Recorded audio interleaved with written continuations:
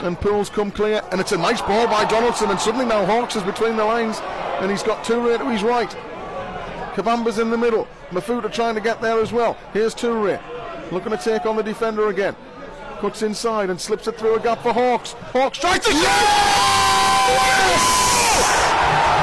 Yes!